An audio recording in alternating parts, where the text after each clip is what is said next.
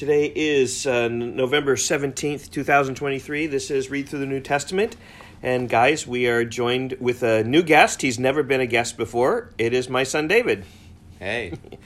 And tell us about yourself, David. How old you are, where do you go to school, what are your interests, that sort of thing. I go to Hallstrom, and I also go part-time to Rock Valley. And I like video making. Yep. Just like his brother, who's a YouTube editor. David would love to be that someday, wouldn't you?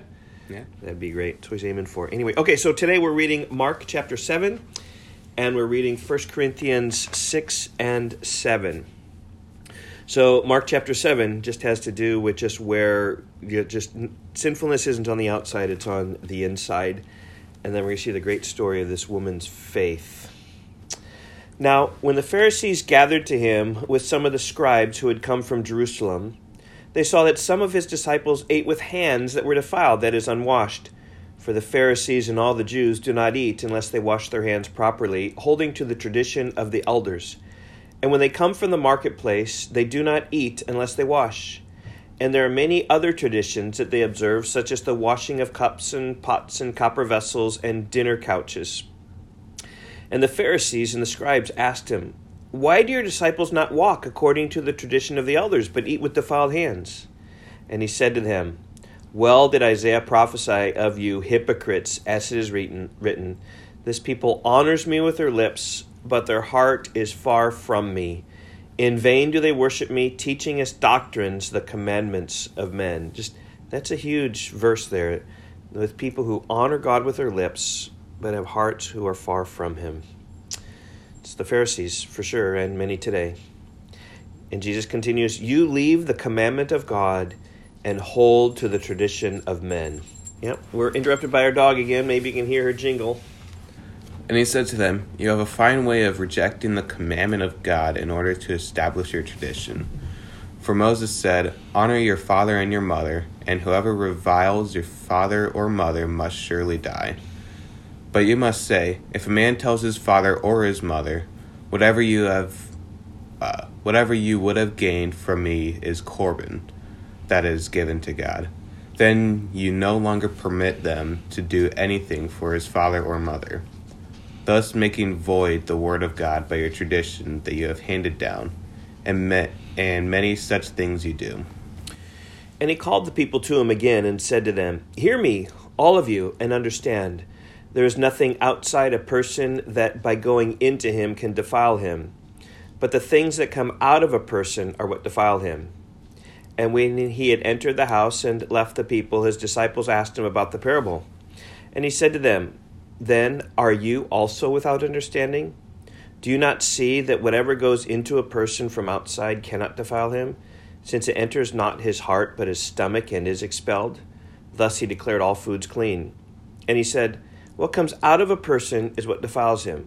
For from within, out of the heart, come evil thoughts, sexual immorality, theft, murder, adultery, coveting, wickedness, deceit, sensuality, envy, slander, pride, foolishness. All these evil things come from within, and they defile a person." And from there he arose and went away to the region of Tyre and Sidon.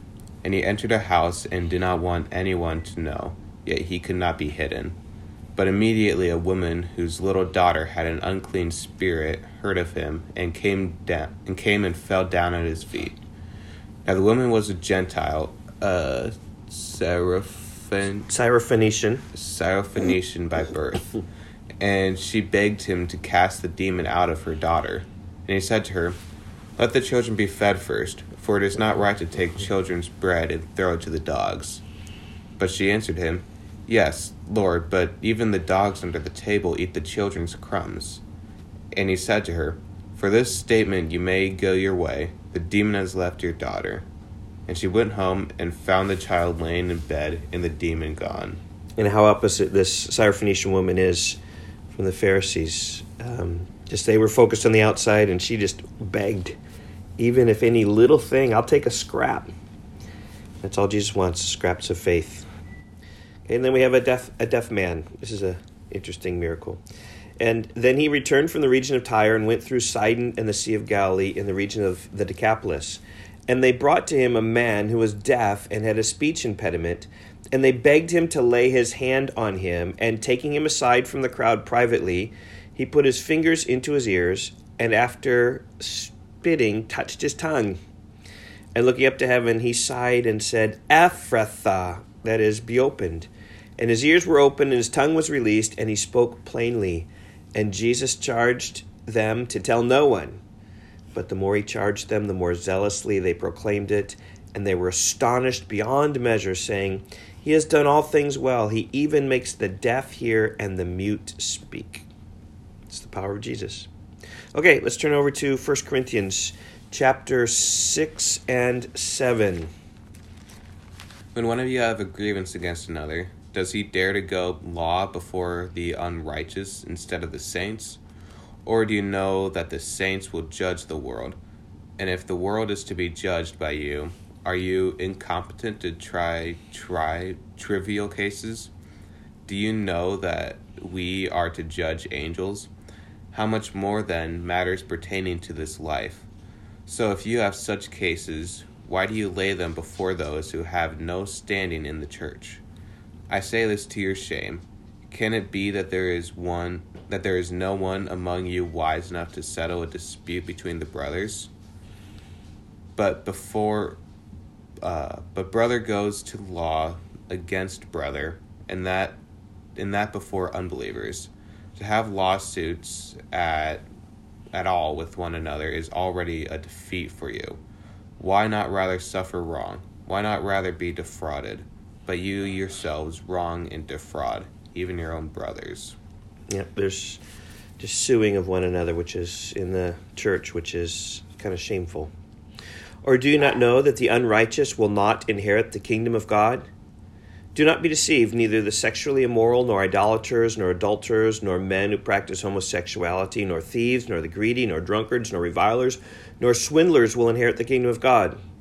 But such were some of you. You were washed, you were sanctified, you were justified in the name of the Lord Jesus Christ and by the Spirit of our God. All things are lawful for me, but not all things are helpful. All things are lawful for me, but I will not be dominated by anything. Food is meant for the stomach, and the stomach for food, and God will destroy both one and the other. The body is not meant for sexual immorality, but for the Lord, and the Lord for the body. And God raised the Lord, and will also raise us up by his power. Do you not know that your bodies are members of Christ?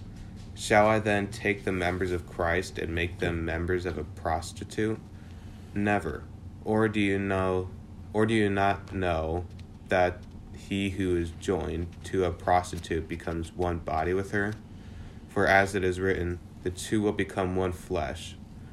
But he who is joined to the Lord becomes one spirit with him. Flee from sexual immorality. Every other sin a person commits is outside the body, but the sexual immoral person sins against his own body. Or do you not know that the body is a temple of the Holy Spirit within you, whom you have from God? You are not your own, for you were bought with a price. So glorify God in your body. Yeah, a good summary of that last part is just verse 18, flee from sexual immorality. That's what it talks about. Okay, now we have things about marriage and singles and how to handle that, and widows, because these were questions. Remember, the outline of 1 Corinthians is problems and solutions in chapters 1 through 6, and now 7 and following are questions and answers. So they wrote to Paul about these questions they had about marriage, and so Paul answers them in this chapter. So he says, chapter 7, verse 1, now, concerning the matters about which you wrote, it is good for a man not to have sexual relations with a woman, but because of the temptation to sexual immorality, each man should have his own wife, and each woman her own husband. The husband should give to his wife her conjugal rights, and likewise the wife to her husband.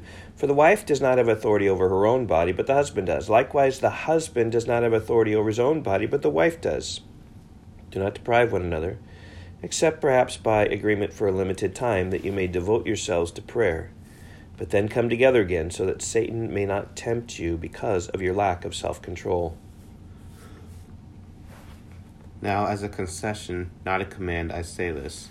I wish that all were as myself, but each has his own gift from God, one of one kind and one other. To the unmarried and to the widows I say that it is good for them to remain single as I am. But if they cannot exercise self-control, they should marry, for it is better to marry than to burn with passion. To the married I give this charge, not I, but the Lord. The wife should not separate from her husband. But if she does, she should remain under unmarried, or else be reconciled to her husband. And the husband should not divorce his wife. To the rest I say, I, not the Lord, that if any brother has a wife who is an unbeliever, and she consents to live with him, he should not divorce her. If any woman has a husband who is an unbeliever, and he consents to live with her, she should not divorce him. For the unbelieving husband is made holy because of his wife, and the unbelieving wife is made holy because of her husband. Otherwise your children would be unclean, but as it is, they are holy. But if the unbelieving partner separates, let it be so. In such cases the brother or sister is not enslaved. God has called you to peace. For how do you know, wife, whether you will save your husband? Or how do you know, husband, whether you will save your wife? Only let each person lead the life that the Lord has assigned to him, and to which God has called him. This may rule in all the churches. Was anyone at the time of his call already circumcised? Let him not seek to remove the marks of circumcision. Was anyone at the time of his call uncircumcised? Let him not seek circumcision. For neither circumcision counts for anything, nor uncircumcision, but keeping the commandments of God. Each one should remain in the condition in which he was called. You were a bondservant when called. Do not be concerned about it. But if you can gain your freedom, avail yourself of the opportunity. For he who is called in the Lord as a bondservant is a freedman of the Lord. Likewise, he who is free when called as a bondservant is of Christ. You were bought with a price. Do not become bondservants of men. So, brothers, in whatever condition each was called, there let him remain with God. Now concerning the betrothed, I have no command from the Lord, but I give my judgment as one who, by the Lord's mercy, is trustworthy. I think that in view of the present distress, it is good for a person to remain as he is. Are you bound to a wife? Do not seek to be free. Are you free from a wife? Do not seek a wife. But if you do marry, you have not sinned, and if a betrothed woman marries, she has not sinned. Yet those who marry will have worldly troubles, and I would spare you that. This is what I mean, brothers. The appointed time has grown very short. From now on, let those who have wives live as though they had none, and those who mourn as though they were not mourning, and those who rejoice as though they were not rejoicing, and those who buy as though they had no goods, and those who deal with the world as though they had no dealings with it. For the present form of this world is passing away. I want you to be free from anxieties. The unmarried man is anxious about the thing of the Lord, how to please the Lord. But the married man is anxious about worldly things, how to please his wife, and his interests are divided, and the unmarried or betrothed woman is anxious about the things of the Lord, how to be holy in body and spirit. But the married woman is anxious about worldly things, how to please her husband. I say this for your own benefit, not to lay any restraint upon you, but to promote good order and to secure your undivided devotion to the Lord. If anyone thinks that he is not behaving properly toward his betrothed, if his passions are strong, and it has to be, let him do as he wishes, let them marry. It is no sin.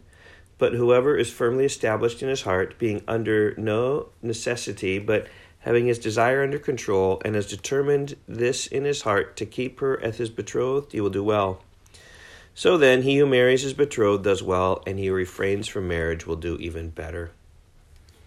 A wife is bound to her husband as long as he lives, but if her husband dies, she is free to be married to whom she wishes, only in the Lord. Yet, in my judgment, she is happier if she remains as she is, and I think that I too have the Spirit of God. A long reading today. Thanks for joining us, David. Mm-hmm. Okay, bye-bye, guys. See ya.